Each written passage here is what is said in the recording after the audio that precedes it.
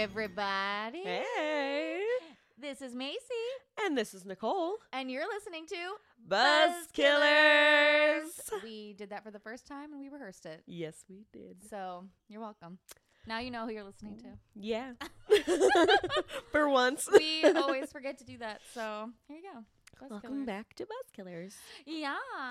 So, we Guys. have, this is the last one of October. I know. I'm kind of sad the spook's going away. Well, one of mine has, and next month has Spook. It does have spook. Well, potential Spook. We're not sure if it's real. Being a healthy skeptic here. Healthy skepticism. So, yeah, that's so sad. I know. But next week, next month. well, next week. Well, yeah, technically it is next week.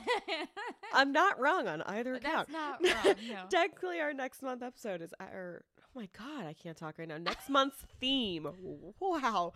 Next month's theme is actually pretty interesting. Yeah, we're so excited for next month's theme. We already decided it, and obviously we'll announce November 1st what we're going to be doing. Yep. Because we're excited. I We've know. been waiting for this topic. I've been waiting for this topic. You've been really waiting for this I've been topic. really waiting. We've talked about this before, but I have a case that is on my birthday. I had to do it. Let's say, in case you guys didn't know, Macy's birthday is the 13th of November.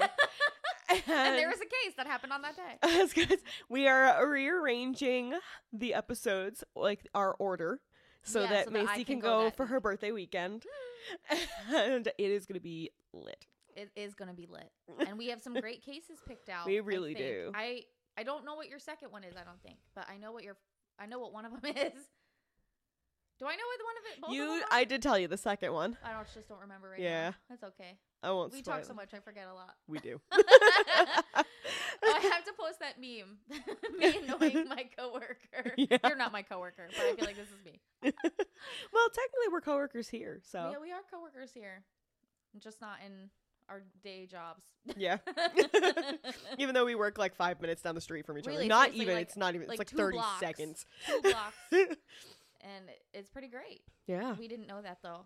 For like what, 3 months? We Yeah, didn't know about, that? and all of a sudden you were like, yeah, I get off here at this exit and I drive past this. And I was like, Wait, what? wait a second, do you go past this too? And she's like, yeah. I was like, wait a second. Wait. What is the address of where you work? It's literally like 3 numbers away from my office building. So we're never far apart. Never. Never ever are we far apart.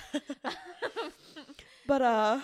guys, we're drinking a Walking Dead wine Yes, today. it is so cool. It's their Cabernet. No, it's their. I'm sorry. It's their Sauvignon Blanc. Sauvignon Blanc. Sauvignon Blanc. Sorry, we do have a Cabernet Sauvignon. We do. But That's downstairs. It's not this one. Yeah, and it's got Glen, lovely Glen on the front.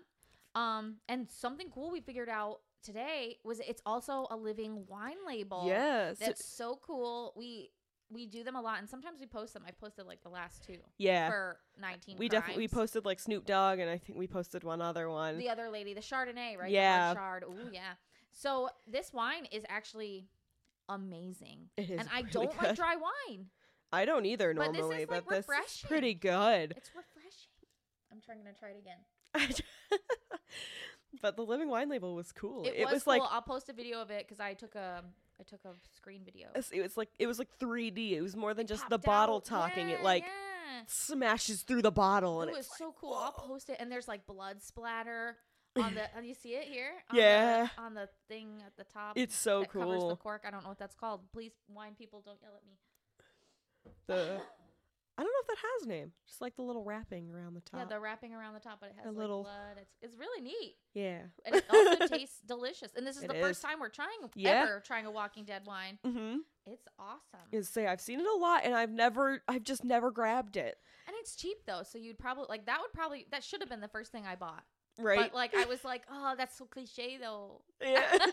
That's so cliche though. And then we all go pick up 19 Crimes. Yeah, but shout out to 19 Crimes. They have been sharing our stories. I know. We They've love been you. been wicked interactive with us, and we're We like, please love Are us. So excited about them, and they have so many more wines, and then they have the little bottles too. Oh my god, The they have tiny those ones. little minis, and they have the cans, which I thought was Oh, so yeah, cool. The cans. I was like, We have wine went in a wine can. shopping the other day because we buy our wine all in advance. Mhm. So we had a good time because we've never actually gone together. So she brought me to this huge liquor store that I haven't been to, and we go in, and But I'm it like, is more expensive. It is. It is I more did expensive. notice Just that. Pointing that out. Because you said that one wine that we wanted, the Unshackled, that we wanted to try. yeah, I you got were like, it. oh, I got this for $15, and there it was like It was like 22. $22. I was like, I'm not spending that whoa. much money. If I'll spend 15, Yeah. but I'm not gonna spend 20. Yeah, I got it at the liquor store in the town where I live. Oh, and the it one was we went to? yeah. Okay, That's yeah. where I found the Unshackled. For not that same price. Yeah. But that's probably like a family-owned thing, and this is a chain. Yeah, so it's probably different, but it does have a big selection. It does. It really does. And we walked through and we're like, But this poor one, Nicole but this one is walking through with me, and I'm very weird. I have to look through all the wines first. I can't just be like, I want this one. But then, of course, I forget like where it was that I saw the cool things. I looked for Vipera last week for like at least 10 minutes. Yeah. I was like, where is that wine? It was like one of the first ones we saw. There's got to be like 8 aisles of straight Just wine. Half of the store is all wine, and then like, no, not even. It's like, I guess like a quarter of the store is all. No, it's half. It's half. It's Yeah. only half. And then the other, but I feel like the liquor is a little bit more. Maybe not though. Maybe it's probably half and half. But I was telling you about that one down south where it's like 2 separate buildings. Yeah, it's like a huge compound and like half of this like grocery store size place. Like, I'm not kidding. It's like a freaking Wegmans in there. My dream like, house. Half of it is all liquor and half of it is all wine. That is and so beer. beautiful. And it has beer too, which is awesome because you can get some like really fancy. I like sour beer. So I'm always like, sour beer is so good. Yes, I found this raspberry kind that's from Wisconsin. Oh, it's really, really hard to love find. Raspberry. It was so good. And they also have like a cucumber kind. So I'm just like intrigued. You should tell me what it's called, and I'll ask my sister because she might be like, find it again. you can buy it here because she's good with that shit. I got it at this, there's this like tiny, tiny little bar. I'm like, not even, it's like this little hole in the wall in Columbia called The Wig. And it's underneath like this other building, so you have to like go downstairs, and there's like this weird creepy hallway, and you go in, and it's like there's no windows, it's dark. Their food is awesome. That actually sounds so kind of cool. Good. And they have this huge beer list, and I got it there, and then I was like, I really like that, I want more. And except it costs like $20 for a 6-pack. Oh, yep. It's expensive as fuck. And so I found it at that giant liquor store, but it was like 30 minutes from my house. So I was like, anytime I wanted to go get that specific beer, I had to drive way out of my way. Yeah, there was a brewery out in Massachusetts that was like 45 minutes from where I used to live in Canton, and it's called Trillium. Okay. There's one in Boston too. My sister told me about Trillium. Yeah, there's one in Boston too, and I don't know, Courtney, did you tell me that? She did, because I remember that. I remember you telling me that she went to Trillium, and I was like, oh yeah, I've been there. And they have an amazing sour beer. I love sour beer. And Tyler hates it. Oh, I think he's like, it tastes like throw up. I'm like, it tastes delicious. Shut your mouth. Shut your whore mouth. It is so good. It is so good. And they had like a delicious Hefeweizen too, and I was just like, oh. Anyway, yeah. we got really off topic. Anyway, now that we've try ranted, this wine, it's good. Say, now that we've ranted about alcohol for 20 minutes, we don't have a problem. No, we don't. I have to post that meme one time where I was like, when somebody shares your ideas of day drinking, because I'm telling you, we're doing this at 2 p.m, 3 p.m. Always. And so we're drinking a whole bottle of wine, and it's the thing from Toy Story where it's like the spork. Yeah. That has like the weird face, and he's like, I'm trash. I'm trash. I'm trash. And so I have to post that because we do day drink. That's the little spork from the new movie, the one I haven't seen. I haven't seen it either. I heard it was good. I did hear it was good. Don't scold us. I know. I heard it was sad, so I've been avoiding it purposefully. Yeah, I mean, Toy Story 3 made me cry, so I'm probably going to bawl my eyes out at this one. I'm not that into that. I already cry at like everything. Seriously, though. If you haven't finished Bly Manor, you cried though, and I didn't cry. I can't believe you didn't cry. I cried like a baby. I think it's because I didn't understand it first, and I had to go watch it again. The second I figured out. Well, don't spoil anything. I know, I just... When you figure out the ending... So when I figured out what was going on in the end, I just immediately, lost my shit. Because I was like, no! Oh, no. And I was like, what? And had to watch the whole ending again.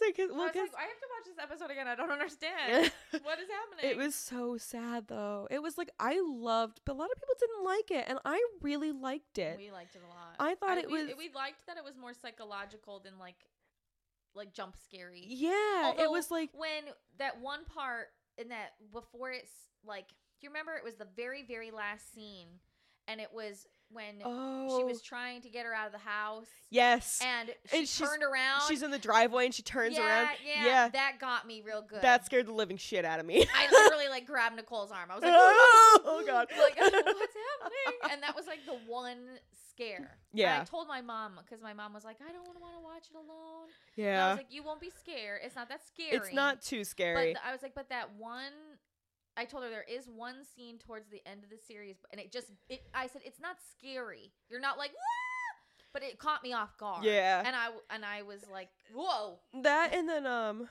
the one scene that really freaked me out was when the little girl was in the basement. I didn't like that.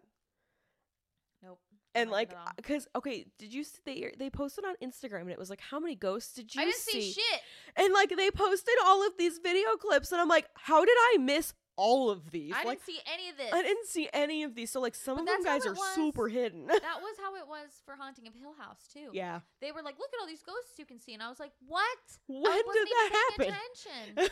But then when I went back and watched it again, I was like, oh, I see it. Oh, I see it. I yeah, got it now. I see they're it. There.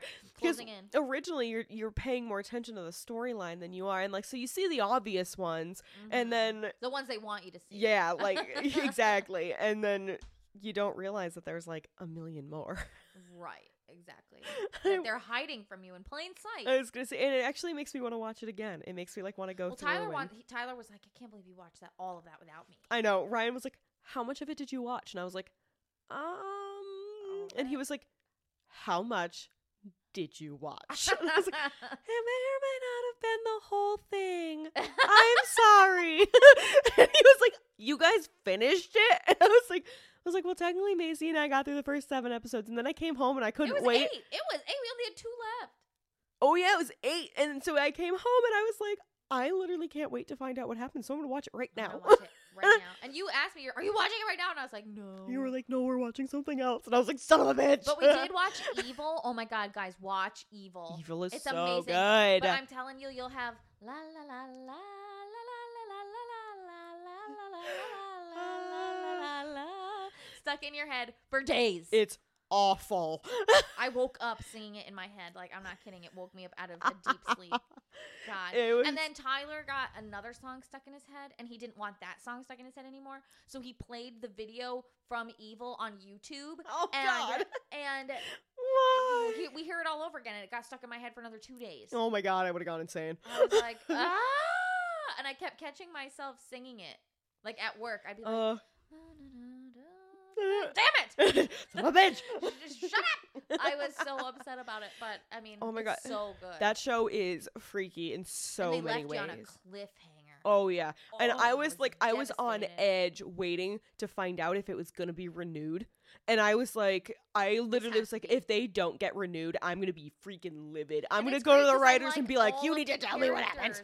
It's great because I love all of the characters. Sometimes there are characters I'm like, ugh, and sometimes those other characters spoil it for the rest of exactly the rest of it. Because I couldn't watch I'm sorry, I couldn't watch Dexter anymore because I hated Deborah. I hated her.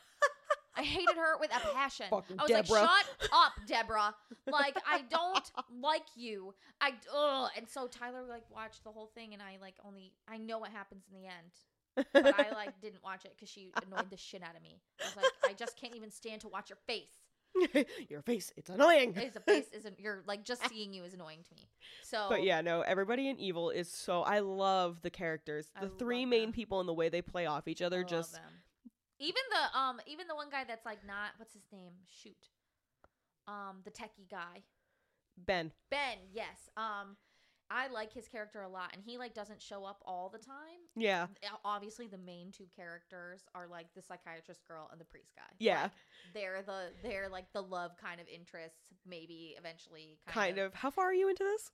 I finished the whole thing. Oh, you did finish the whole thing. Okay. Yeah, I'm okay. I was hoping eventually because I don't like the husband, but that's just me. I don't not like him. But I feel like he plays like good cop, bad cop, and I don't like that. Yeah, like he goes through these moments where you're like, okay, he's a good person. And, like, then all of a sudden he does something and you're like, wow, you're kind of a douchebag. Like literally the whole time with the daughter, like she has this unexplainable disease or whatever, and he like doesn't know what the fuck's going on. I was like, how do you not know about this? Yeah. She probably told you. I'm going to try not to chew in my microphone. Snack break. But no, guys, seriously, check out Evil. We love all of it. It's on Netflix at the moment. Great. So, and at least in the US. I guess the release date for the second season has been postponed because of COVID. But they are planning on bringing it back. So I need to start watching Supernatural. There are 2 episodes into the last 7 episodes of the entire series. Is it on the CW or whatever? Yeah, it's on the CW app. So I need to get on that. And the worst part is I'm watching from the beginning with Ryan, and we're halfway through the second season. So like we have 15 seasons to go, or I guess now we have 14, 13. I can do math. 13 and a half. Literally, I can't do math. That was terrible. Wow, guys. All of my math teachers are cringing right now. They're like, oh, that They're girl. Like, dear God. We tried so hard with her. Right. But yeah, like I want to watch them, but I can't show him because he can't know how the entire series ends when he's only in the middle of season 2. I like spoilers, so that wouldn't bother me. See, but I'm like, nope. I'm like, you're not watching this. I'm trying to start all over. I watched like 7 seasons of Criminal Minds or something on Netflix before they like started coming out with the new ones. Yeah. And the last one is going to be on Netflix soon, the very last season, because they just wrapped it like a couple months ago. I watched the final episode. Don't tell me.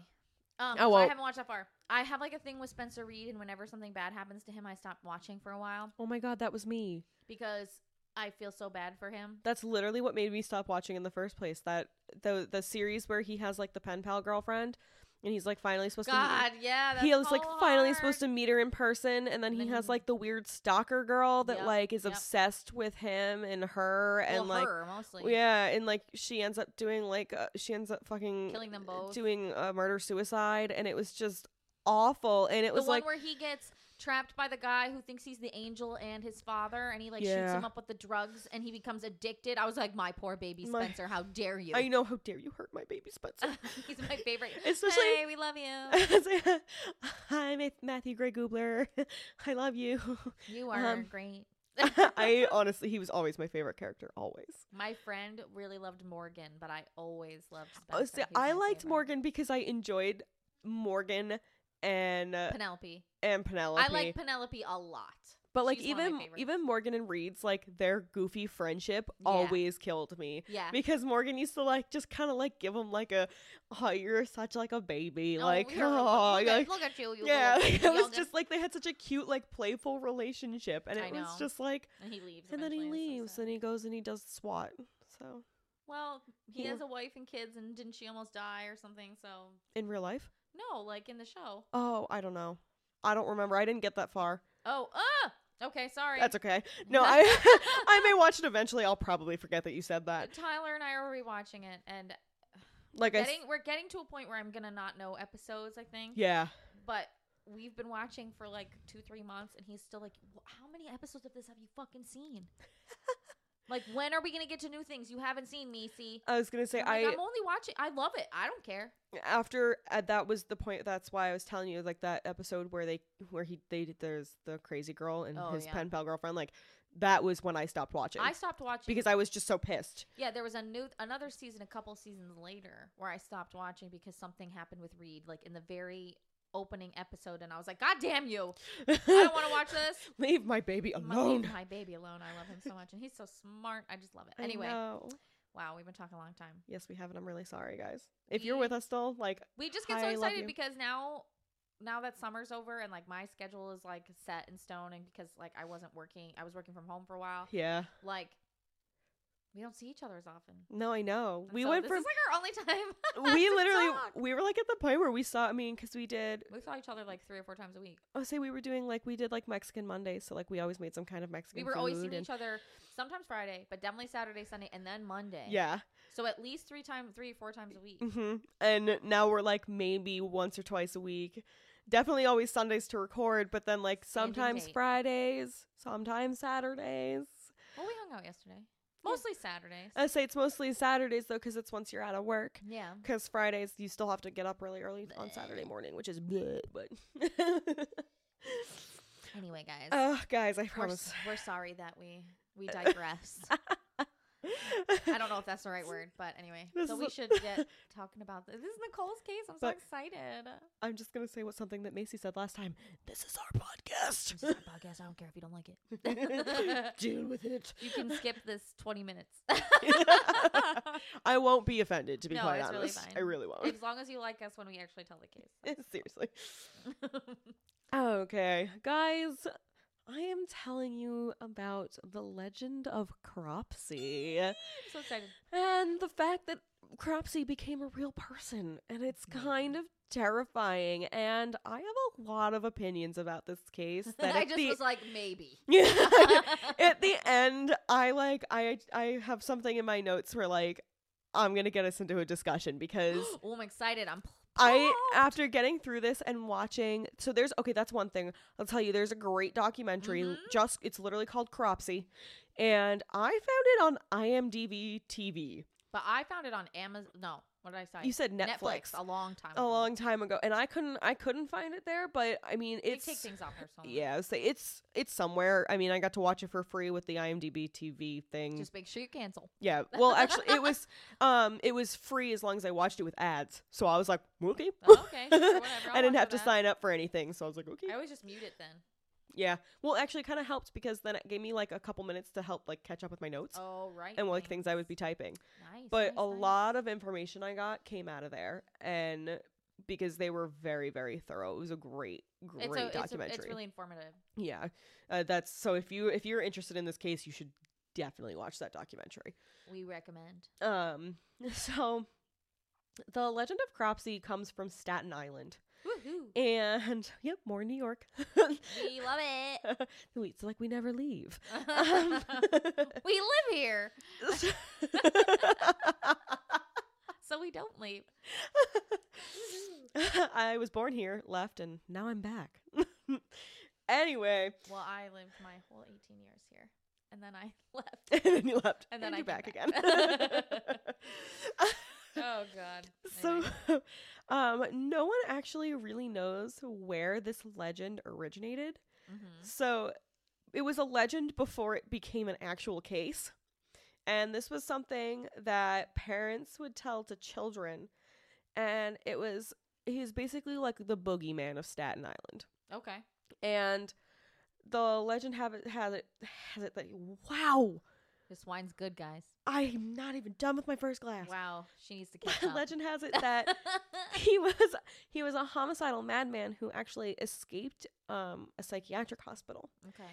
And there's two versions of the legend, and most of what I found said he has a hook for a hand. But there are a few people, and it is also mentioned in the documentary, that some people actually, it was swapped out. He didn't have a hook for a hand, but he carried a bloody axe. So there's two different variations of what he looked like. But mostly people said hook for a hand. Okay. That just reminds me of that SpongeBob episode where he thinks he sees that guy with the hook for a hand. Slinging slasher. I hate that I knew that like as it came out of your mouth. It's the hash-slinging slasher. Oh my God. Okay. Sorry. And it's that weird looking guy with like a fork or something. He's got like a spatula. Oh, a spatula. Something. Oh, he has a spatula for a hand. He doesn't have a. Sorry, this is it's kind of a children's show. I mean, it was supposed to be an Adult Swim show. You can tell. You can definitely tell. Well, it was not meant to be a children's show. No. Anyway, sorry. We're trying, guys.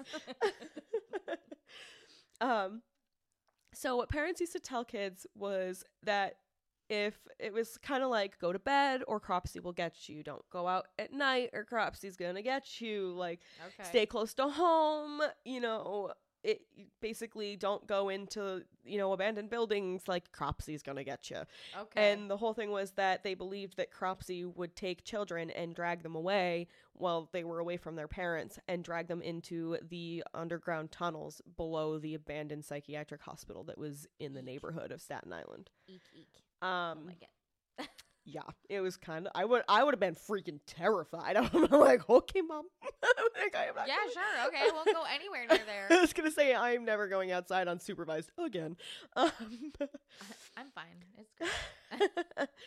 And as kids got older, like there's a lot of different versions of it. It was told over campfire stories for many years, and it gets darker and more twisted the older the kids get. And it actually, the tale of Cropsey became a movie in 1981. Really? Called The Burning. Ooh. And it's one of the versions of the tale of Cropsey. Okay. And I have the IMDb description, and it says, a former summer camp caretaker, horribly burned from a prank gone wrong, lurks around upstate New York summer camp bent on killing the teenagers responsible for his disfigurement. It says upstate New York, so I'm going with they didn't base it in Staten Island. Probably not. I did not watch this movie. Sorry. It's good. We want to know. But honestly, it sounded very much like Friday the 13th. Yeah. Freddy Krueger? Yeah, now that I'm thinking about it. Except he's actually dead, isn't he? Yeah, and it's his mother. But wait, what? In Friday the 13th? She just spoiled something for me. He's not real? I thought he lived in your dreams. Wait, I'm thinking about something else. I was going to say... I'm thinking about Freddy. I'm thinking about... Oh, God. I was like, wait a second. Nightmare on Elm Street. I was going to say, girl, we watched Friday the 13th together. What? I was like, isn't he dead, though? But he comes back. He's actually alive later on. They bring him back in like the second and the third movies. Guys. But in the very original Friday the 13th, Jason is not there. Actually, Jason, it's his mother coming back to get revenge if you didn't know for all the kids at camp that ended up drowning. He like drowned by accident, and this mother's come back for revenge because nobody was paying attention and saved him. But it kind of reminded me of that. Like, yeah. There was an accident in a camp and they're coming back for revenge. And I was like, that's very Friday the 13th. Sounds not Nightmare on Elm Street. Well, kind of, I guess. He does the same thing. Well, he's icky, right? He kills kids. And then the parents, like, attack him and, like, tie him up somewhere and burn the building down. And that's, like, why his face is all burned is because of that. Don't judge me. I've never seen it. No, but that's why I was like, he comes back for revenge on the kids who like turned him in. Wow. Or something like that. Maybe. Don't quote me on that. I've only seen part of it, and when Johnny Depp died, I cried myself to sleep. Not really, God. But I was very upset. Anyway. So this movie actually came out in 1981, which was actually a year after Cropsey came to life. Eek. So Eek. That's all I have to say. Yeah. I think I mentioned part of this already. Keep going, sorry. Okay. Somebody sent me a weird text message. Oh, okay. I was like, I looked over in your face. You were like, I'll show you. I'll show you when we take a break. So, like I said, a lot of this information came from that documentary Cropsey, which was filmed in 2004 when the suspect is on trial. Mm-hmm. And it's the second time he's on trial, actually, that this is filmed. And they actually never get him to speak to anyone. Wait, he doesn't talk to the press or anything? Doesn't talk to the press. He's never done interviews. He always refuses them. What? He didn't even take the stand at his own trial. Did he just figure he was guilty no matter what? Well, that's what I'm going to talk about. And I'm going to let you decide for yourself. I'm pumped. Okay, let's do this. So, the real life Cropsey, his name was Andre Rand. He was born March 11th in 1944 in Manhattan, but he grew up in Ithaca. Oh, okay. Fun fact. And eventually ended up back on Staten Island. His birth name was Frank Ration. Okay. And he came up with Andre. Yeah, he ended up. I'm Andre. I have it in here when he later changes his name. Okay. But as he was growing up, his mother was actually admitted to the Pilgrim State Asylum on Long Island. She had a lot of emotional issues, and this played like a big part in his life. It really kind of soured him for later on. Yeah, she was constantly like in and out. And just a fun fact, the Pilgrim State Asylum on Long Island was Staten Island? No, this was on Long Island. Long Island. Okay, sorry. I get them confused sometimes. I do too. It's okay. Sorry to anybody from there. We are really sorry. One of my cases is on Long Island, so that'll be interesting. Ooh, that's where some of Ryan's family lives. So I've been there a few times. So it's. I went once, kind of. Yeah, once. Yeah. Maybe twice. I don't know. Anyway. But a fun fact is Pilgrim State Asylum was actually the largest asylum in the world. Really? And at one time, it housed 13,000 people. Did it house 13,000 people healthily? It did not say. That was That's my question. That was a fact that was just like thrown into the documentary, and I was like, "Wait, what?" Okay, cool. It's like, all right. But growing up, he had a sister, but they weren't really close. Okay. When often his mother was off in the asylum, she was older than him. She went out and did her own thing. Like they were never very close siblings. Okay. But she comes onto the camera for like a very, very brief interview. They blurred her face. They don't give her name. She like didn't really want to be in it, but she gave him like a couple little statements about it because people keep approaching her. Okay. But she was like, we weren't close. I don't know him. Like, yes, technically he's my blood related brother, but I don't know him. Okay. But she said, which is sad. Let's just point. Yeah, and she said that even though like their mom had a lot of emotional problems, that they pretty well had a good childhood. She said personally, like it didn't really affect her. She lives a normal life. But that's it. That's all she would really say. Okay. So the sister just like is not absent in the story. Okay. In the 60s, he did a brief stint serving in the army. When he came back, in 1966, this is where it starts. He ends up getting a job. I'm sorry, I'm laughing because Macy's eating right now. She's like leaning like 18 years away from the microphone, trying not to let you hear her crunch. It's just so funny. Doing it for all of you. Okay. For your ears. So in 1966, he gets a job working as a physical therapist at New York's Willowbrook State School. And this eventually gets its name changed, and it becomes the Staten Island Developmental Center.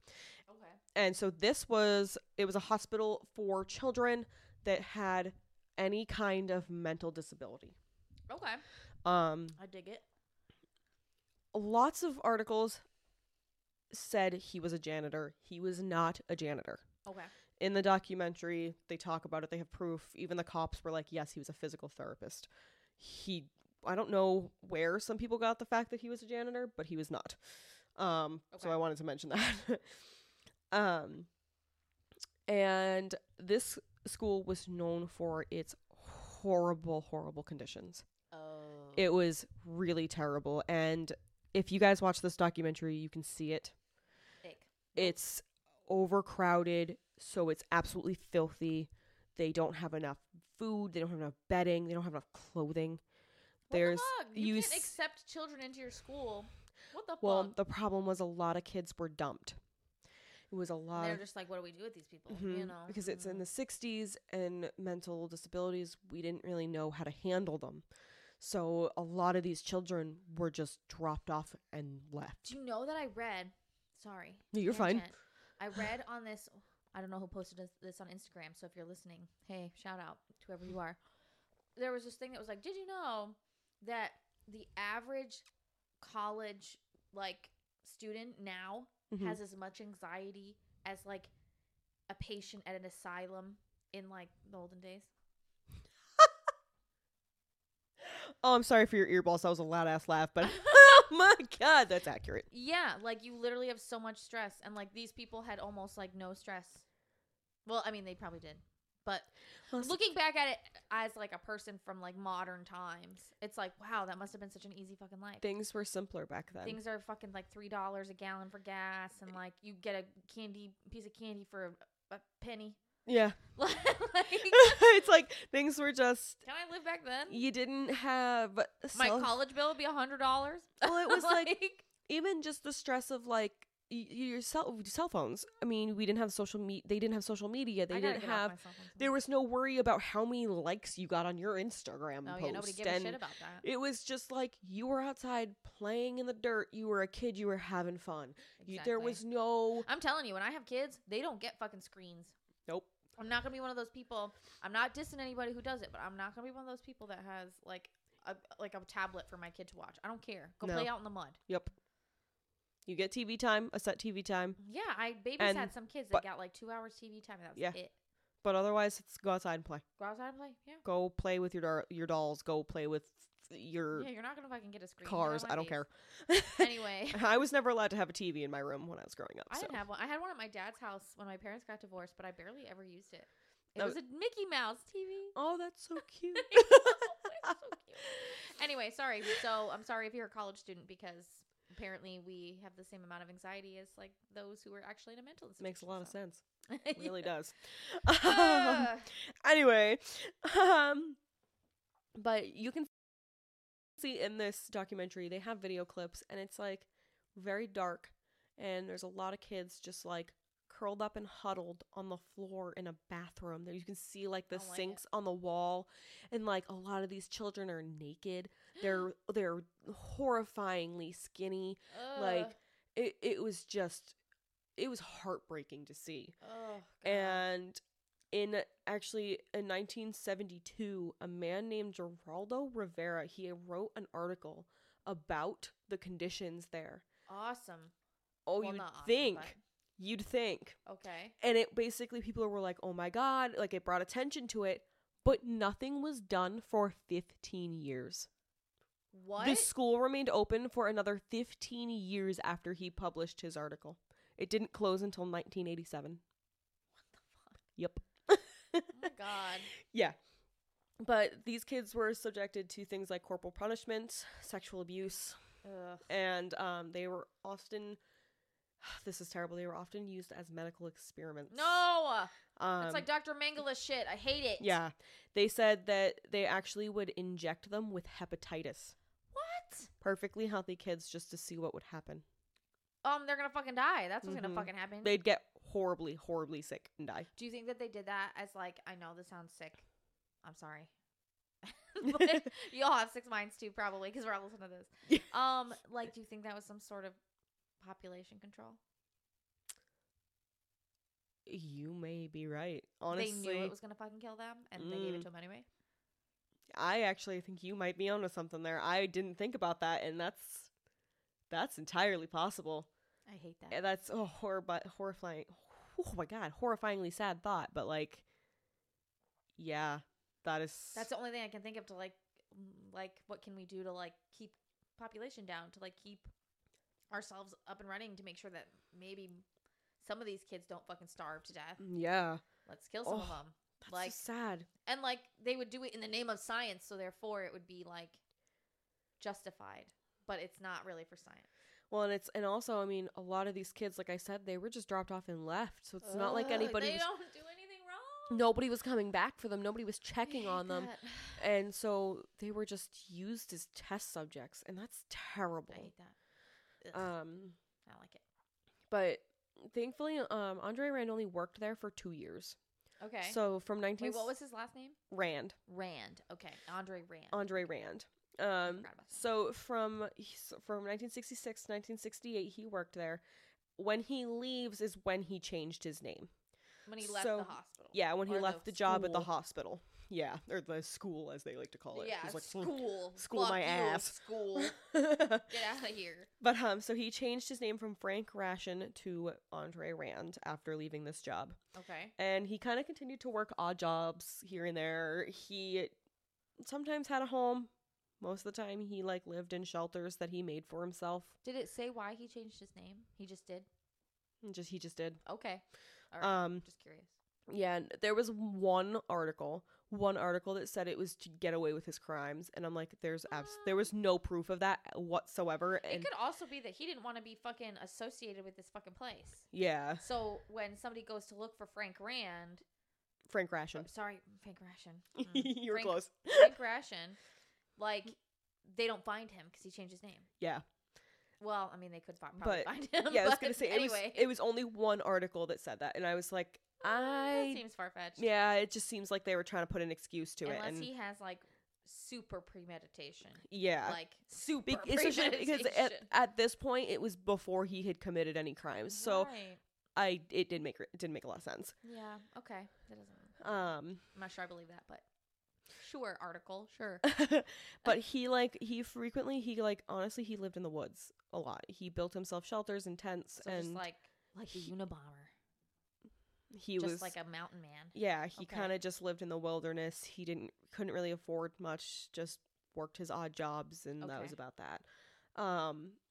So on May 25th of 1969, this is the first time that Andre gets in trouble.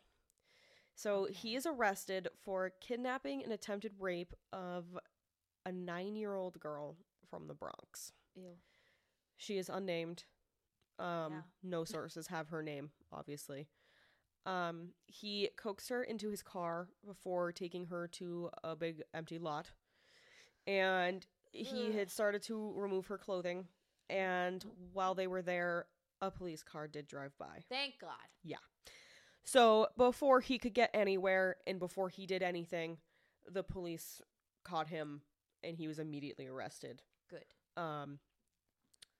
He was charged with attempted rape, but he pled guilty in order to get a lesser sentence. So he ends up only being charged with sexual abuse. Oh, I hate that. Yeah. He was sentenced, you're going to hate this even more, he was sentenced to 4 years in jail. What the fuck? Oh, he only served 16 months. Ugh, I hate that shit. Yep. I hate it. Overpopulation, overcrowding. God damn it. So by 1970, after being released, he was arrested a few more times for like little petty crimes, things just like burglary and theft, like little things. And then as time moved forward, he started getting linked to a lot of cases of missing children.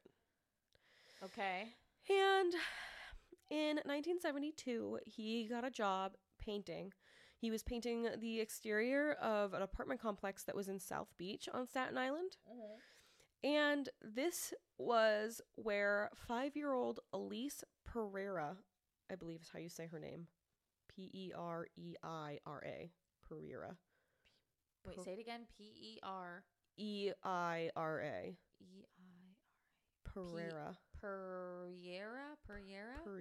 Pereira.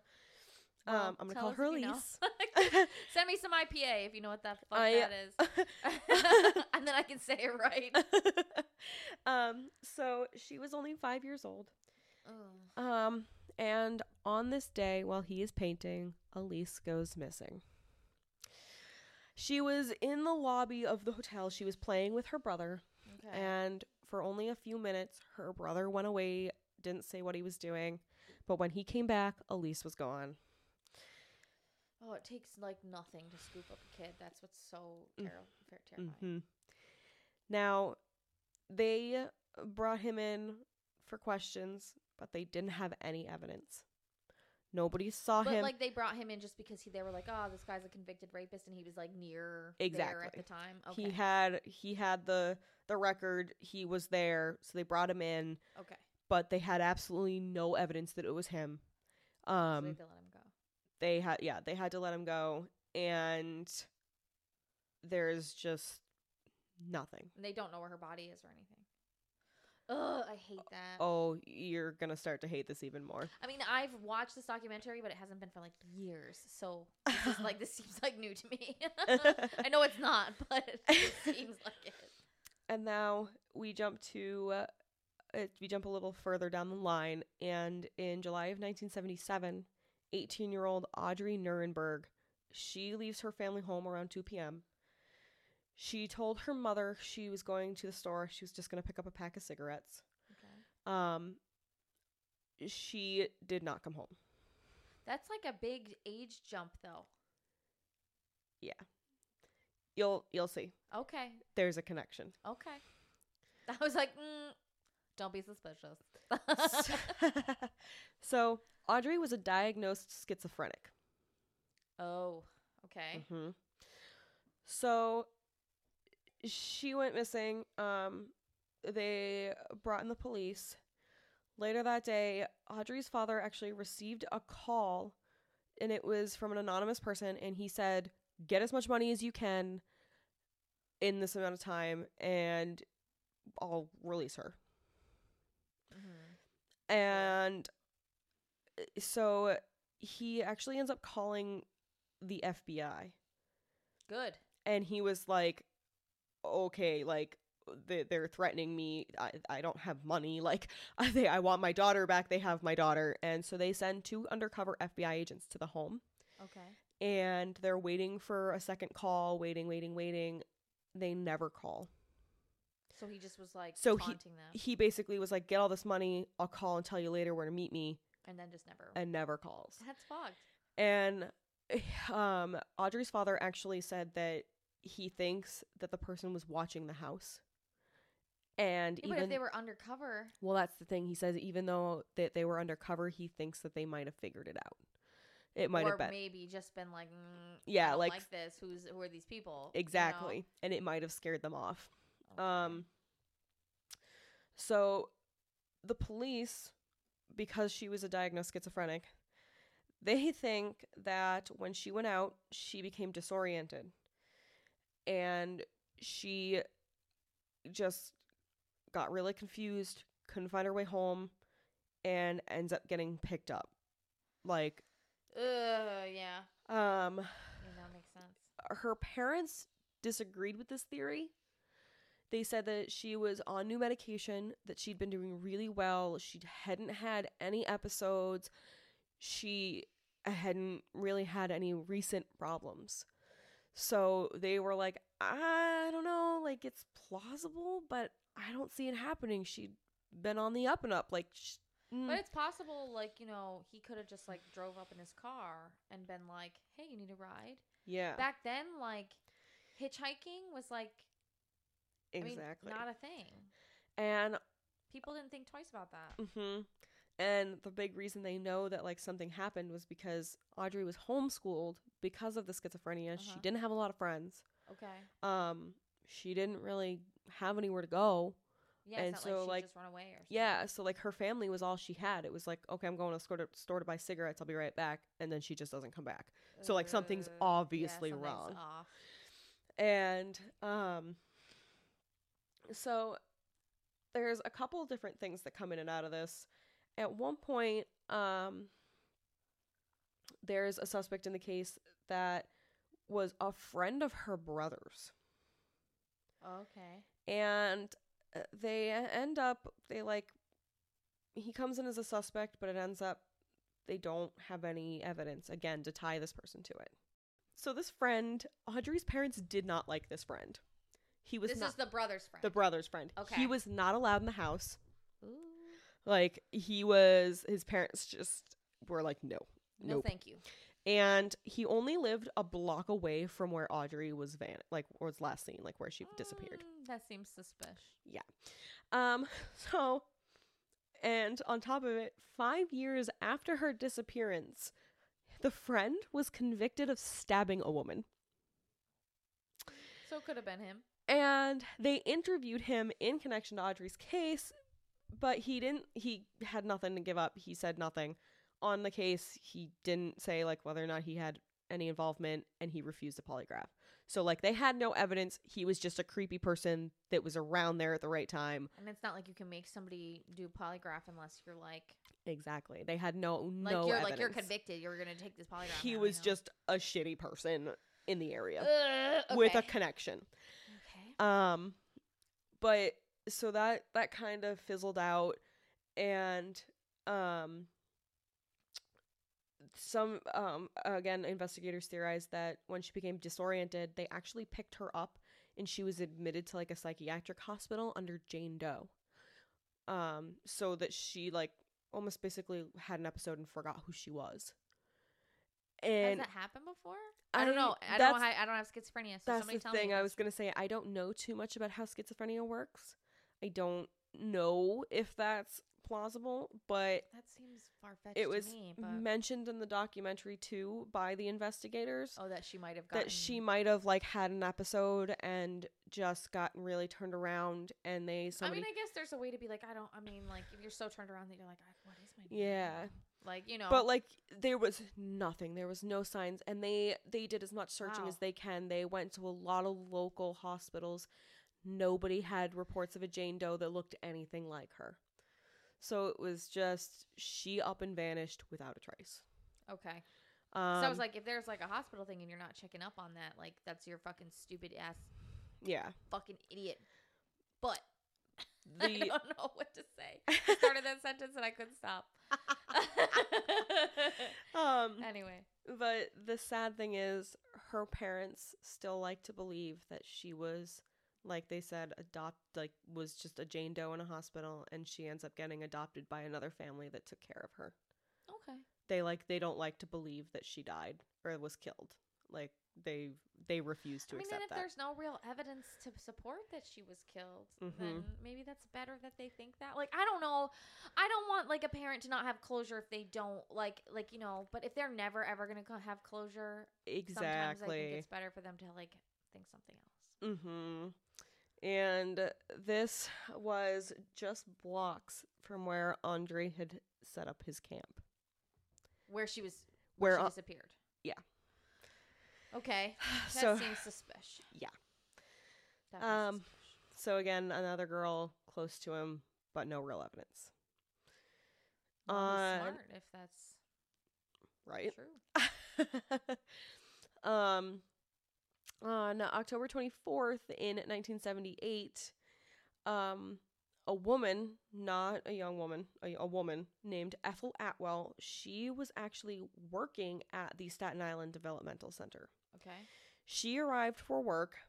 She parked her car in the lot around 6 a.m. It was around 6 a.m. It was in the morning. And from inside, 2 employees claimed that they heard Ethel talking to somebody. It was a man, and it got kind of intense, and the man kept shouting, come on, like, and they heard her be like, no, you'll beat me, no, like, I'm not going with you, you're gonna hurt me, and it was dark outside, unfortunately, so they couldn't really see what was going on in the parking lot, but they called the police, and by the time the police got there, Atwell was gone. They found all of her belongings like scattered throughout the parking lot. Her keys were found in the woods nearby. Weird. Yeah. So in the parking lot, scattered next to her car, there was her purse, one of her earrings, one of her shoes, a couple of her coat buttons. Like he ripped open her coat? Mm-hmm. And weird. Half of a set of her dentures. How do you... I don't know how dentures work. I mean, I have normal teeth, and I hope to keep them for a long time. How do you? You're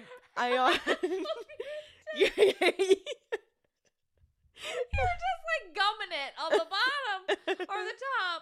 Oh, sorry. I'm like, I'm just being like, help, and you. Oh, okay. I'm sorry. This is not funny.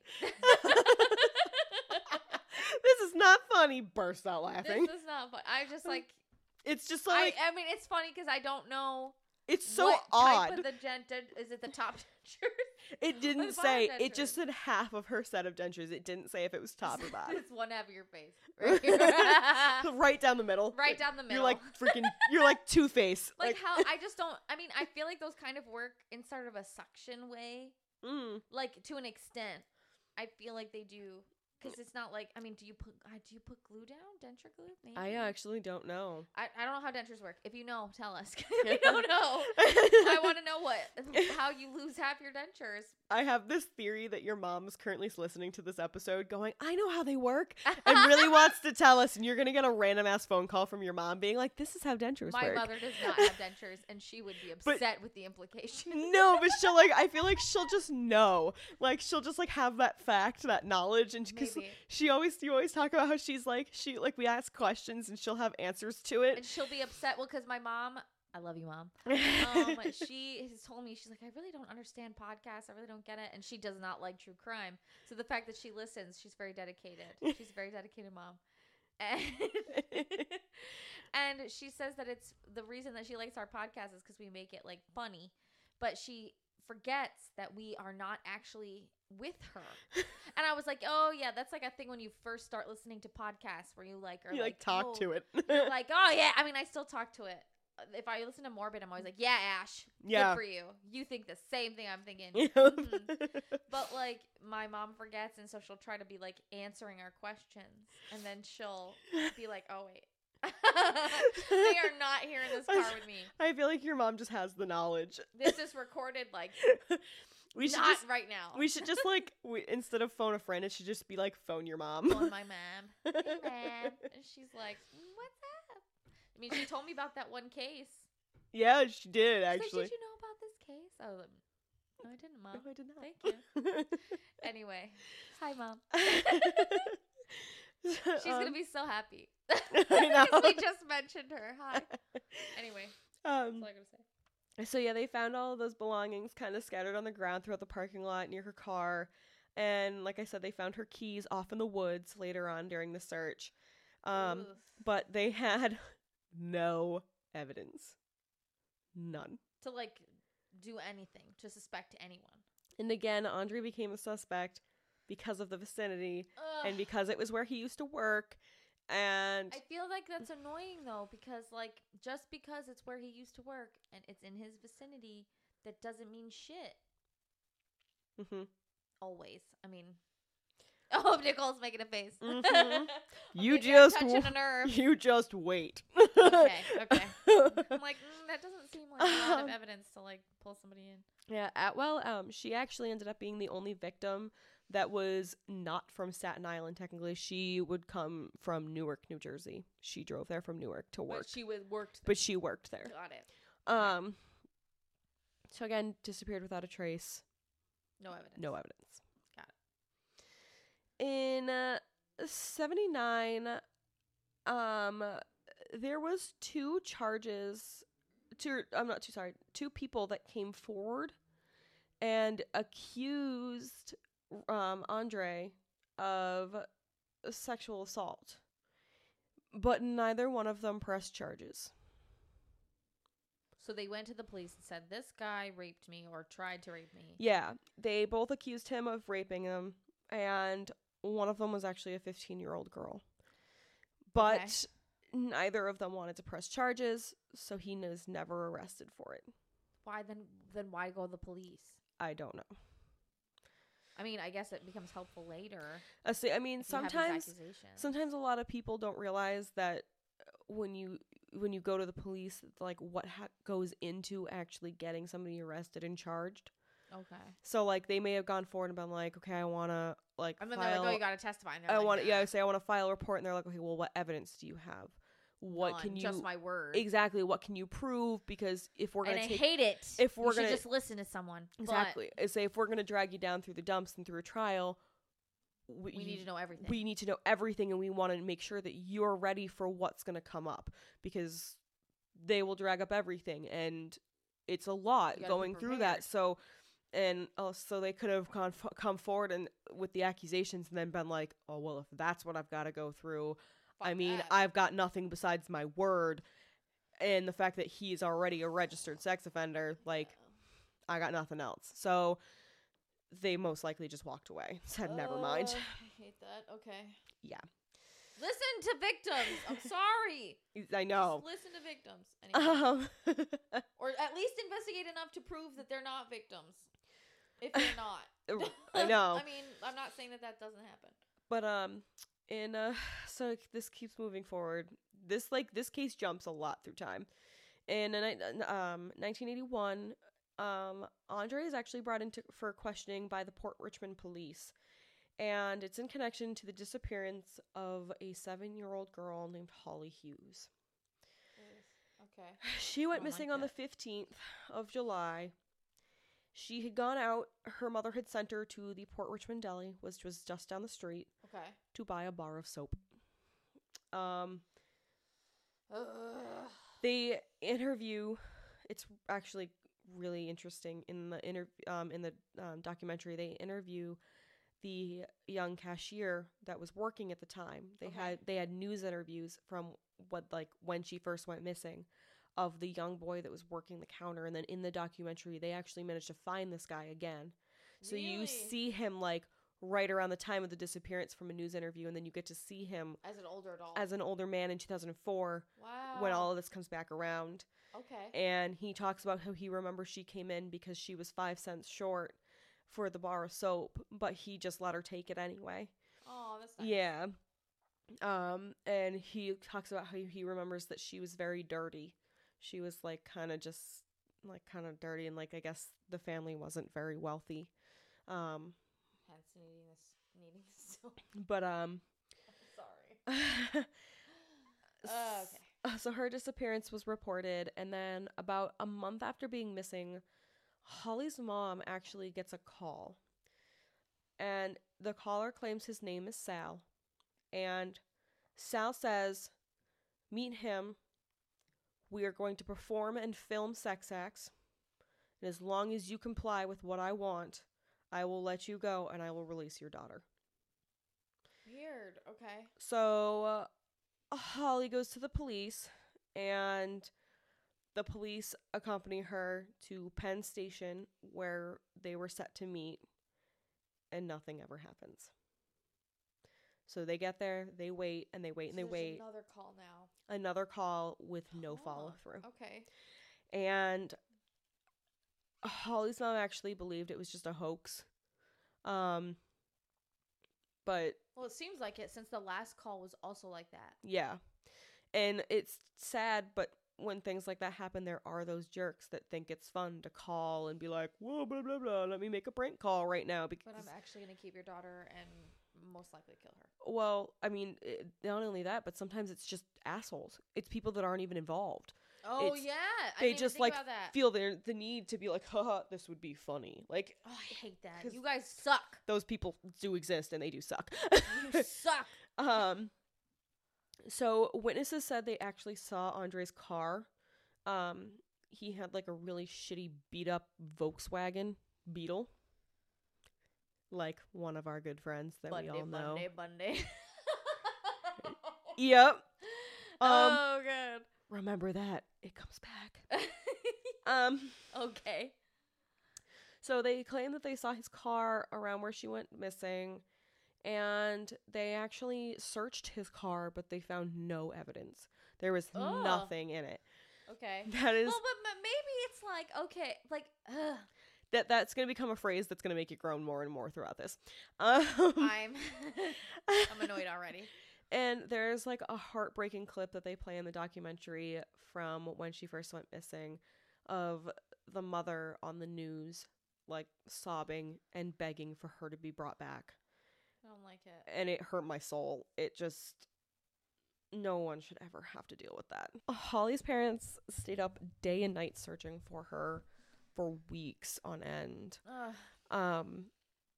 And it was just another investigation where there was just nothing. No evidence. There was nothing. And Holly's parents actually accused the police of botching the investigation. They said that they ignored a lot of witness statements because the witnesses that came forward actually had records, had criminal records.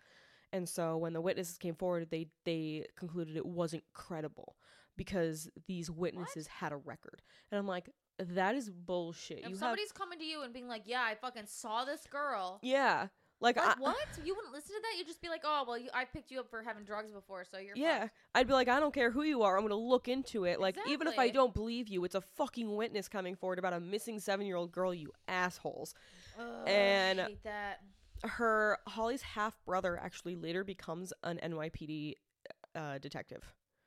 Did he discover that there was malpractice? No. They swore up and down to him the entire time that nothing ever was wrong with the investigation. I would and that look up that there myself. was I'm no, sorry, I would there not was take their no word for it. mishandling and blah blah blah.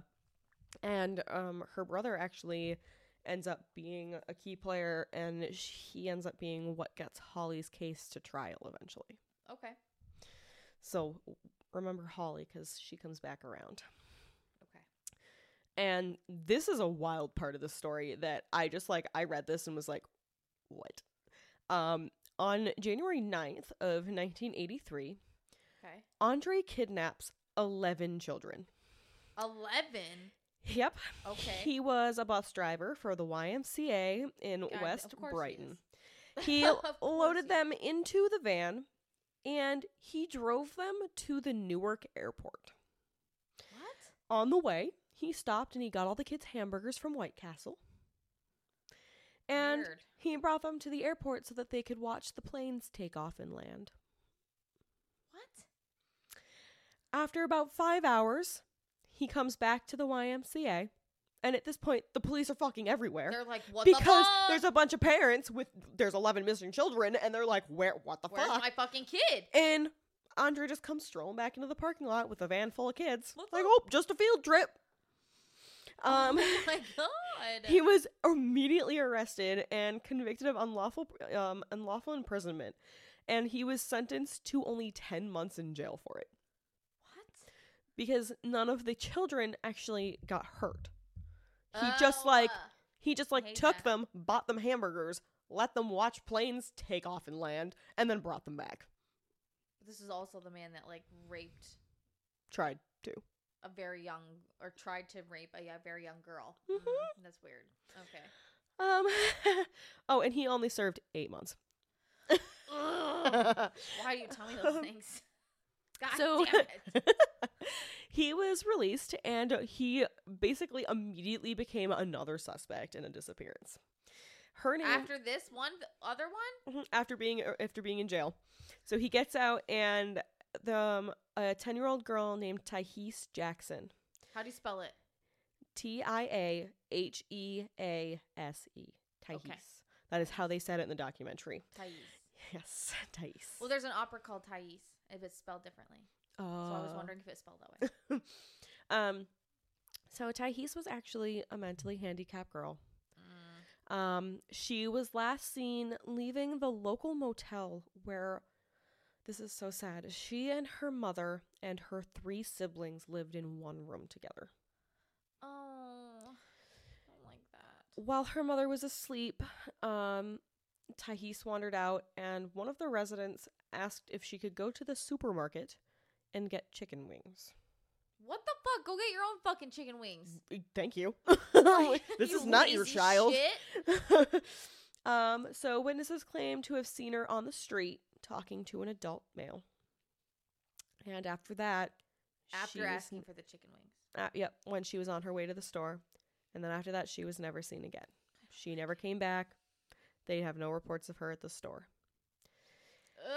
And just as every case goes, Andre was a suspect, and there was no evidence.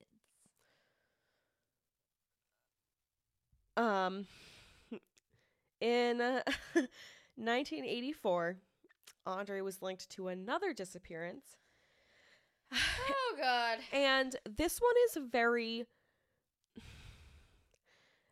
the only connection, again, is that this person that disappeared was also mentally disabled.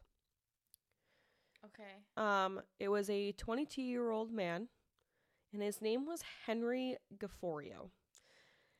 Henry had had a mental disability that it lowered his IQ, so he had a very, very, very low IQ, and he had the mental mannerisms of a 15-year-old. Oh. So he was not a full functioning adult. Okay. He went missing one night. He had gone out to get drinks, and he was by himself, and he got turned away from one bar, went into another. While he was there, witnesses claim that they saw Gafforio talking to Andre. And okay. then at one point, he gets up to leave, and they leave together. And now this was actually very interesting that I learned from the documentary. There is a news clip of a reporter on the street talking about the disappearance of Holly Hughes. Uh-huh. In the background, directly behind the reporter, is Henry. So you can see him like in the crowd of people standing behind the reporter, and he's right there. Like it's like the reporter's dead center, and he's like directly directly over her shoulder. Whoa. Okay. Mm-hmm. And Andre's involvement again has never been proven, but was very widely speculated. Mm-hmm. And he lived just around the corner from Holly. Of course. So again, in the same neighborhood.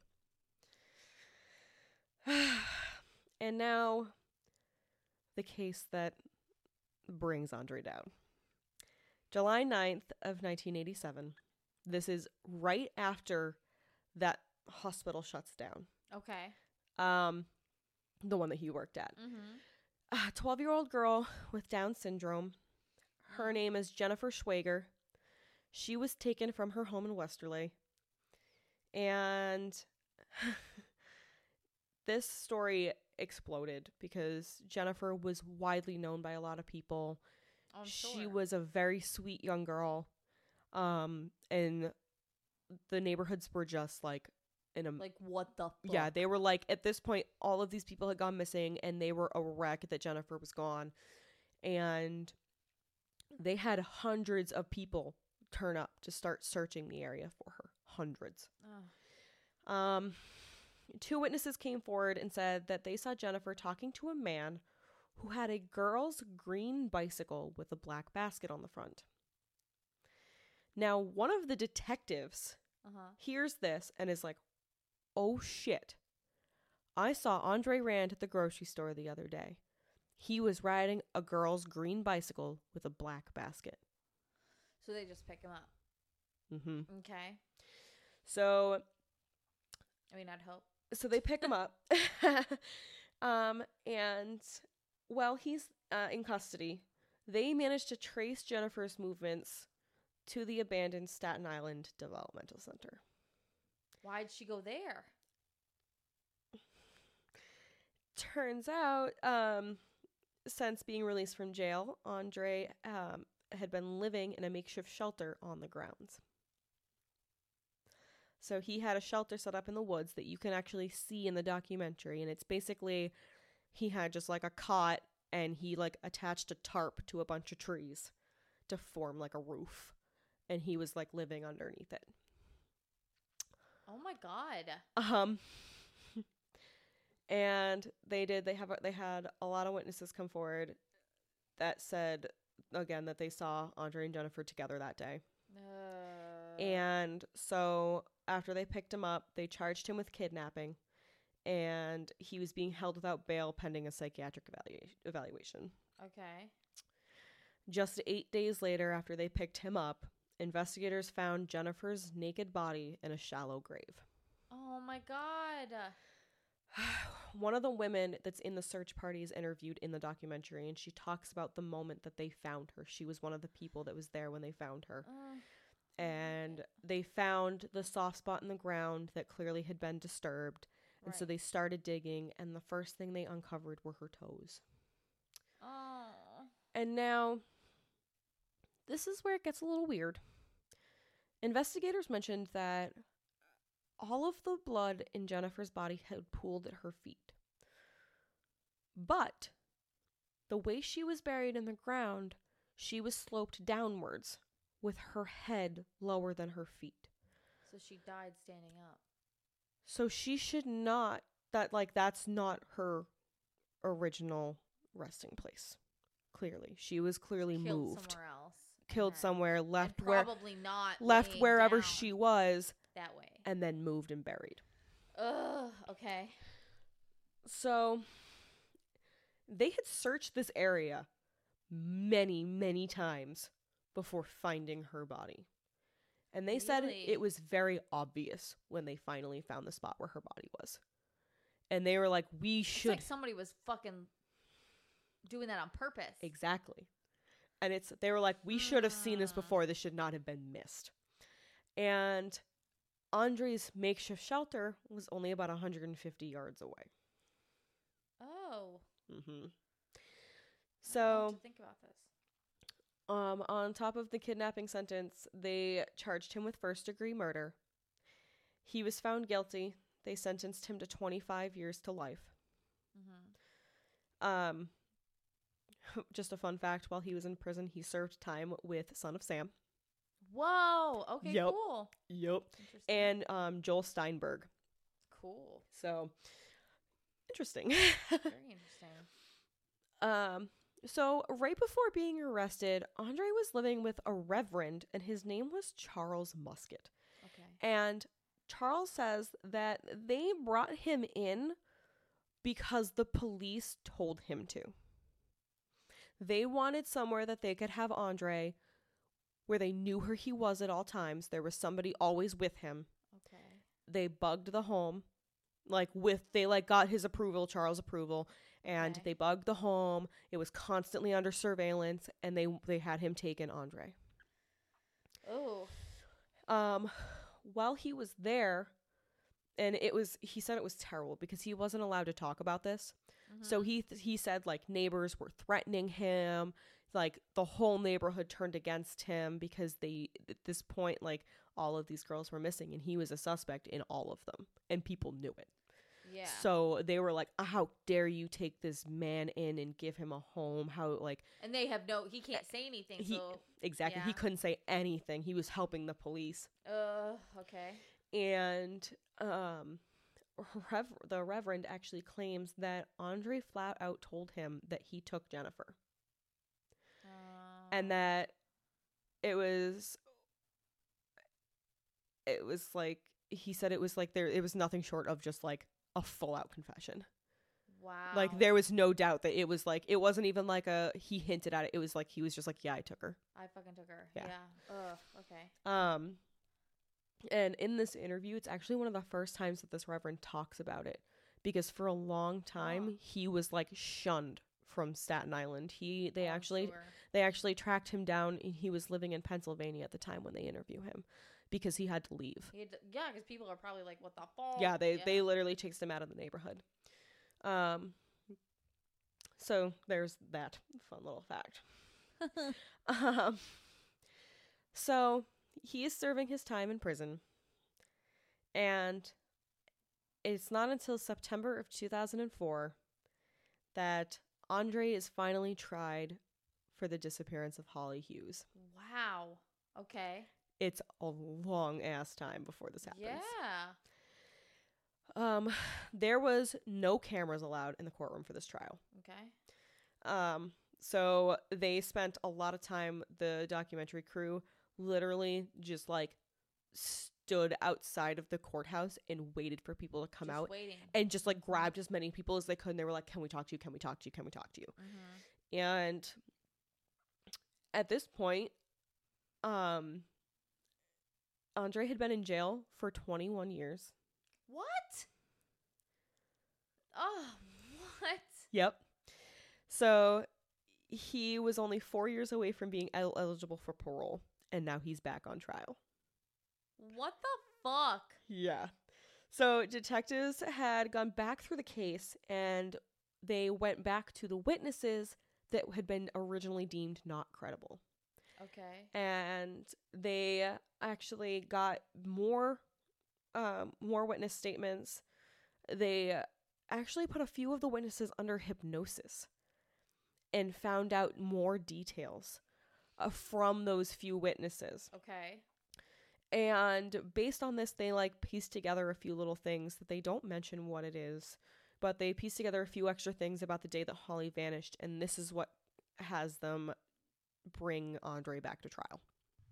And Andre Rand himself, like I mentioned before, refused to take the stand. Yeah. So all they have is all of these witness testimonies. But there's no actual physical evidence. Uh-huh. They have, they managed to get a few of his fellow inmates to come forward. A few of whom said they heard him say things like, "Kids entice me." Okay. But that's not. I know that's fucked. I'm sorry. I feel like I'm playing devil's advocate right now. That's fucked, but that's not criminal. Some of them heard him say, quote, "You know, me and Bundy are alike in many ways. We both use Volkswagens. Bundy's thing was women. My thing is kids." Don't like it. Never mind. I take back everything I said. I was going to say, that's why I was like, wait a second. I take back everything I said. I'm like, okay, yeah, but people can make shit up and people can like blah, blah, blah. Yeah, never mind. It's like when you mentioned the Bundy's Volkswagen, I was like, wait for it. Bundy. And they actually also had Holly's mother come in, and she claims that the voice that was on the phone from the call she received was Andre's voice. Okay. I thought that was kind of like, unless you had heard him on the phone before. I mean, back then, or since it was like phones were old. It was, and it had been a long ass time since that had happened. So it was just kind of like, I guess if you think, but like it had been so long, she probably was just like, yeah, that sounds like him. That sounds like him, yeah. And she probably doesn't even remember. And I'm not supporting this man. Literally, I just was like, people make shit up. I'm not trying to be devil's advocate and be an asshole, but and it's not a crime to say that stuff. It's a crime to do that stuff, but it's not a crime. So, Andre's attorney tried to turn the blame on Holly's parents. What? Yep. So in the middle of her disappearance, they were getting a divorce and they were fighting over custody of Holly. Ugh. And at that point, there had already been a few occurrences where each parent had taken Holly away from the other one without permission. There had been issues. But all the way back in 1981, when she first goes missing, they ruled them both out as suspects. They were like, there's absolutely no proof. Both of these parents are horrifyingly distraught. They are out there day and night searching for their daughter, and they're clearly not guilty. Like, this was not them. And so but even still, they still tried to blame Holly's parents. Oh, that's...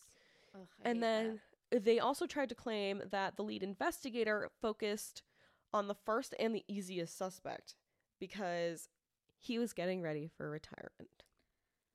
That sounds... So he wanted an open and shut case so that he could go off into retirement. That sounds about right. During this trial, so not only is Holly's family there, but Jennifer's family showed up. But he's not being tried for that. No, he was already tried for that. He was in jail for it. And he was already in jail for that. Okay. So Jennifer Schwager's parents showed up and just to support Holly's family. Right. And they even tried... This I only heard in the documentary. I did not see this in any of the sources that I read. But I feel like I don't know. I'm sorry. I feel like a documentary is so much more accurate sometimes. I know. That's why I'm going to mention it. But during the evidence, I read a little fast there. During the trial, they tried to present evidence that Rand was part of a cult. Okay. And that he had been supplying children to the Church of the Process, which I don't know how much you know about the case of the Son of Sam. I know very little about Son of Sam. So that's the church that Son of Sam claims helped him commit his crimes. Okay. So they had apparent letters stating that Andre had never killed the children, but only brought them to the church where they were later killed. Okay. And they had an interview with Rand from back in 1988, and a lot of the transcripts were like, they were asking him about devil worship and cults, and he was not having any of it. He was like, I don't know what the fuck you're talking about. I don't have any part of this. So they're saying that he does, but he's claiming he doesn't. Mm-hmm. Okay. And so you see in the documentary they go down into the tunnels of the abandoned asylum because it's still there. Yeah. Some of the buildings have been repurposed into a college that is down there, but some of it still stands abandoned, and there is evidence that there were cults there, but there is no evidence that Andre Rand was a part of them. He just lived down there and was around there when these things were happening. Okay. So even one of the other investigators was like, yeah, we looked into it, but we had no proof of like any participation on his end. So even with the very little evidence they had, he was convicted again. He was sentenced to another 25 years to life on top of his already existing sentence. I don't know how I feel about that, but okay. If he lives long enough, he'll be eligible for parole in 2037 at the age of 93. He is still alive. Whoa. And this is where like my little rant comes in. And I literally wrote, the biggest question is who the fuck's actually responsible? Because every single one of these, there is no evidence connecting Rand. He did anything. The only one that there is any evidence of is the very first one where he is accused of attempting to rape the girl. They literally caught him red-handed. That is the only one they have the evidence of. The only body they ever found of all of these people that disappeared, they only found Jennifer. That's literally what I was like. I was just like, I don't know how I feel about this. Like, this doesn't seem like it's... I mean, yes, pick up the sex offender or whatever. That's like the closest to the scene, sure. But like, it just seems like they're trying to put somebody away for the sake of putting somebody away. They always do that. I hate that. I mean, and like, I understand. You should check the area for offenders like that. Obviously. But it shouldn't be your immediate first and only suspect. Exactly. Like, oh yeah, you worked here this one day, so like it has to have been you. Like, what? And so if you go back, Jennifer's body is the only one they find. They never found Holly. They never found Alice. They never found Ethel. They never found Henry. They never found Tahis. And they never found Audrey. And they all think that it's him. Yeah. They all think it's him. He is the number one suspect in all of their cases. That's just, I feel like that's kind of poor police work. To this day maintains his innocence. I would too if there's no fucking evidence against me. You're like, oh, God. I'm not condoning, and if he committed any of these crimes, I'm not condoning anything he did. But it's like all of that stuff can be like, it's so hearsay. It's a lot of hearsay, and it's a lot of bullshit. Honestly, I mean, I'm not. You have no evidence against this man, and he's convicted. I would say he definitely got caught with a 9-year-old. He definitely took the 11 children from the YMCA. Good, like he should get convicted for that shit. But they have literally no evidence in the disappearance of any of these other people that they're trying to pin on him. And I was sitting there and I'm like, how can they think that? Like, it just honestly blows my mind. They have this man pinned as a serial killer. Like, they just don't have any evidence they have no evidence on it. And he like is in jail for the rest of his life. Mm-hmm. But here's the thing though. If he was innocent, he maintains his innocence to this day, why didn't he fucking take the stand? Why didn't he fucking take the stand? Because I would have gotten right up there and been like, these guys have no fucking evidence to prove that I did any of this. Exactly. And I am not fucking guilty. Like, I would have tried to defend myself. I mean, unless somebody tried to convince him that, like, which happens. I mean, I'm not trying to be an asshole, but I feel like that happens more often than not, that people are like, you're just not going to win this case. Mm-hmm. And so they can get convinced somehow to not do that, when it would maybe save them. And it would put reasonable doubt in somebody's fucking mind. And that's the thing is, like, I think he was just stuck at the point where everybody so badly wanted to blame him for everything that he just shut up and took it, because that's so stupid. He didn't want to argue because he thought he was going to get convicted anyway. And I think that's sad. I would have fucking fought my ass off because, I would have been like, I didn't fucking do this. At this point, I mean, even if this man did commit these crimes, there is no evidence. And I think the trials he went through are bullshit because there is How no are you going to evidence. convict me for something that you don't have any evidence that I did? I was gonna say there's almost like even in like I said even in Jennifer's case when they found her buried, all of the blood in her body was pooled at her feet, but she was buried head down. Where the fuck was she? So where was she buried? Where was she kept? Shelter in the fucking bowels of this fucking hospital. Where is he gonna preserve this fucking body like that? On top of it, they found her 8 days after he had been arrested and was being held without bail. There's no way he put her there. Yeah, and they found her in a shallow grave that they said was really easy to find in an area they had already searched. And it just, I think she was put there, and I think it was somebody's way of trying to pin Rand finally to all of this. Well, it's probably like somebody, I mean, there are smart people out there where they like, know there's this sex offender that lives around me. Mm-hmm. And I probably could try and pin it on him. Yeah. It seems like that to me. And where it's like too much of a coincidence that this guy happens to be around, but there's no evidence to conclude at all that he has been a part of this in any way. Like, he is a strange man, and he's done a couple fucked up things, but that doesn't make you a fucking criminal. Yeah. I'm sorry. And I don't think I'm really not trying to, like, that's the whole thing where I was like, people can say stuff. Like, I don't think he was given a fair trial. I don't think he was given a fair trial at all. I don't think that's fair. I don't think that's fair. And that's literally, I have like a whole paragraph of my notes here that was about what we just talked about, because I was like, this is pissing me off. I got through this whole case and I was like, they literally have nothing on this man. And he's still in jail. And he's still in jail, rotting away.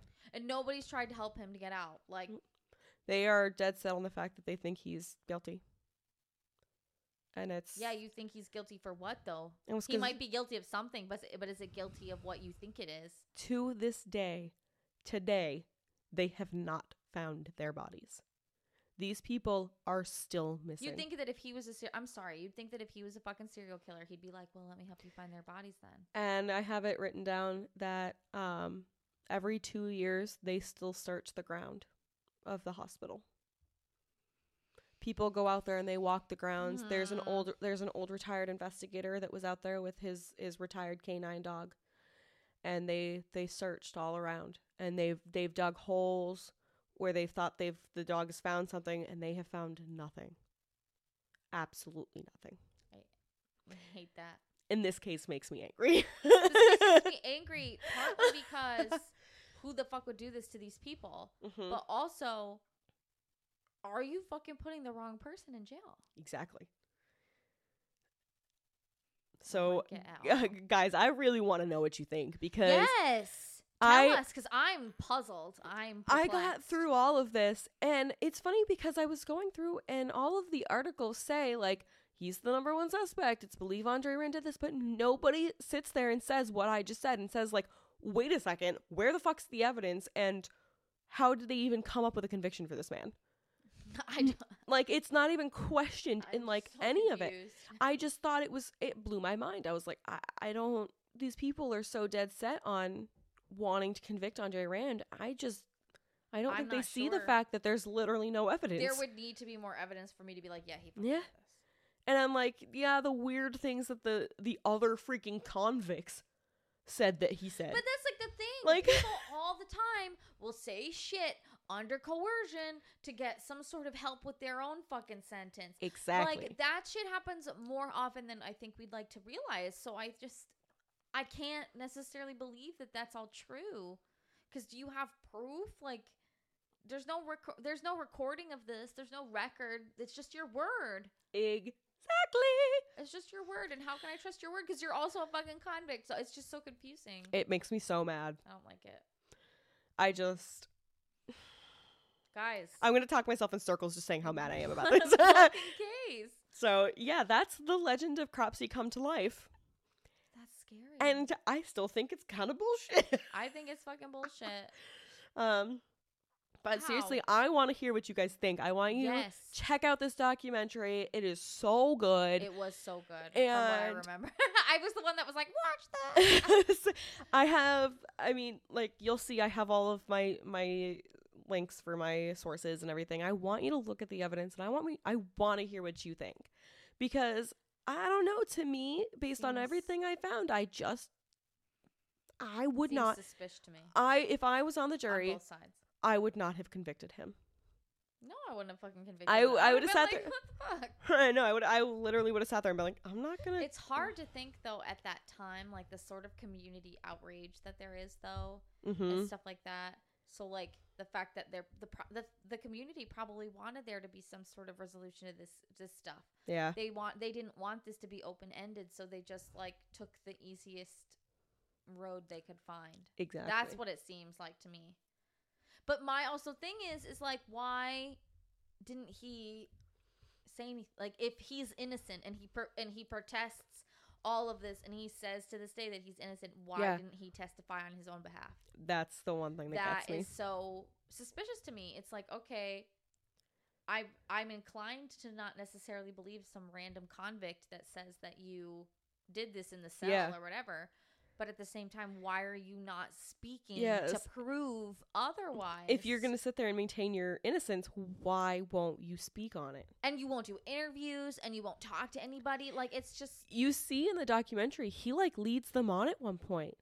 They actually talk about, in one of the articles I read, too, that they got him to be like, yeah, okay, fine. I will finally do an interview.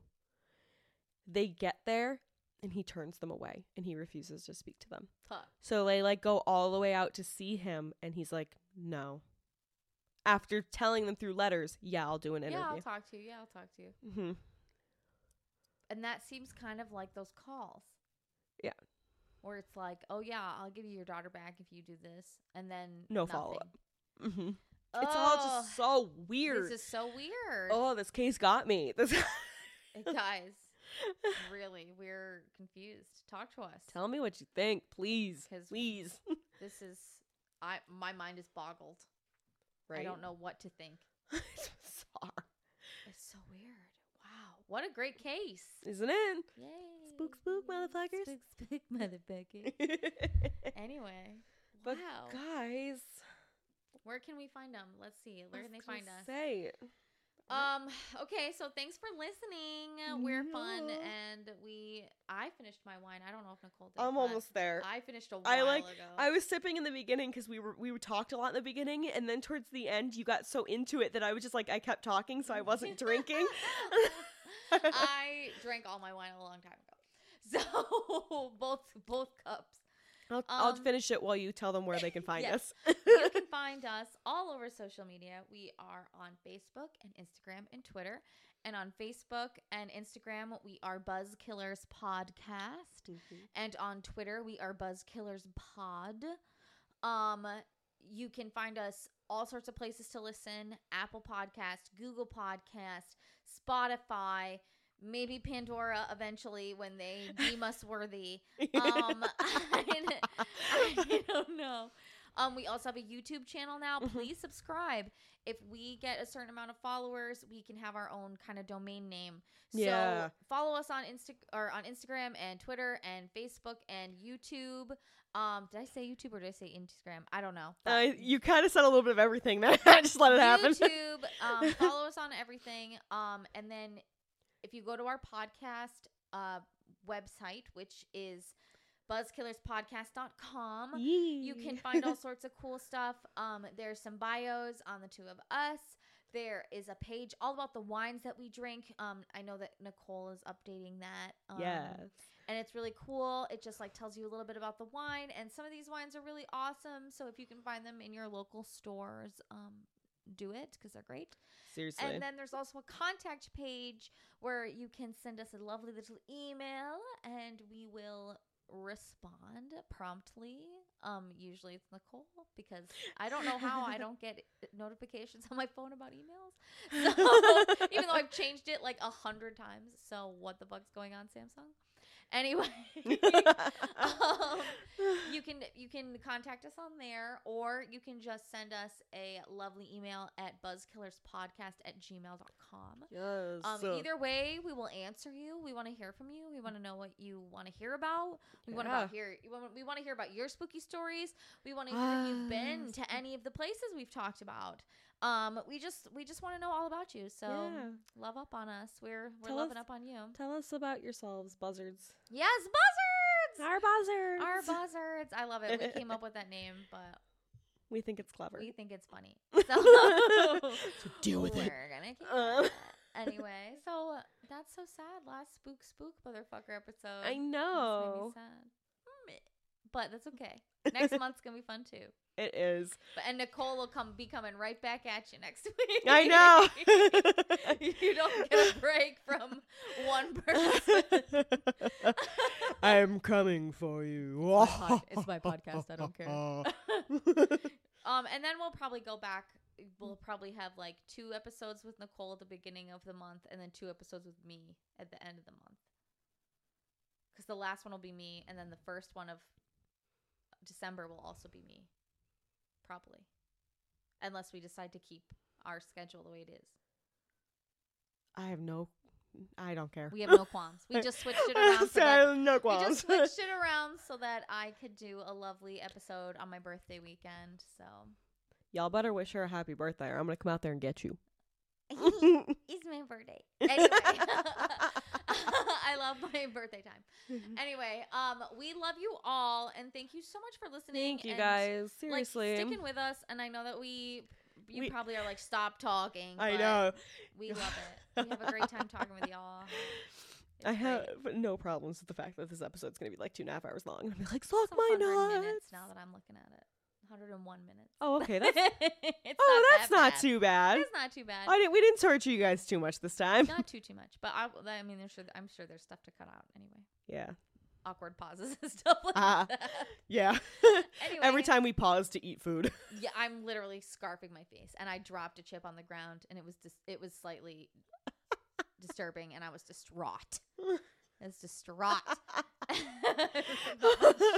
We were like just about to start recording. She's like, son of a bitch. It's on the ground. It's been there this whole time. Thank God the cats aren't in here. Anyway, we love you, and we'll catch you later, and we'll catch you next week with a new topic. Yes. And we're so excited. Sad, but excited. I know. This has been an interesting topic. Sad the spooky is over, but we continue to be spooky people. I know. Always. Always. So you'll always get a good dose. I will drink out of my skull hand glass forever. Ever. Okay. Anyway, we love you. We love you. Bye. Bye.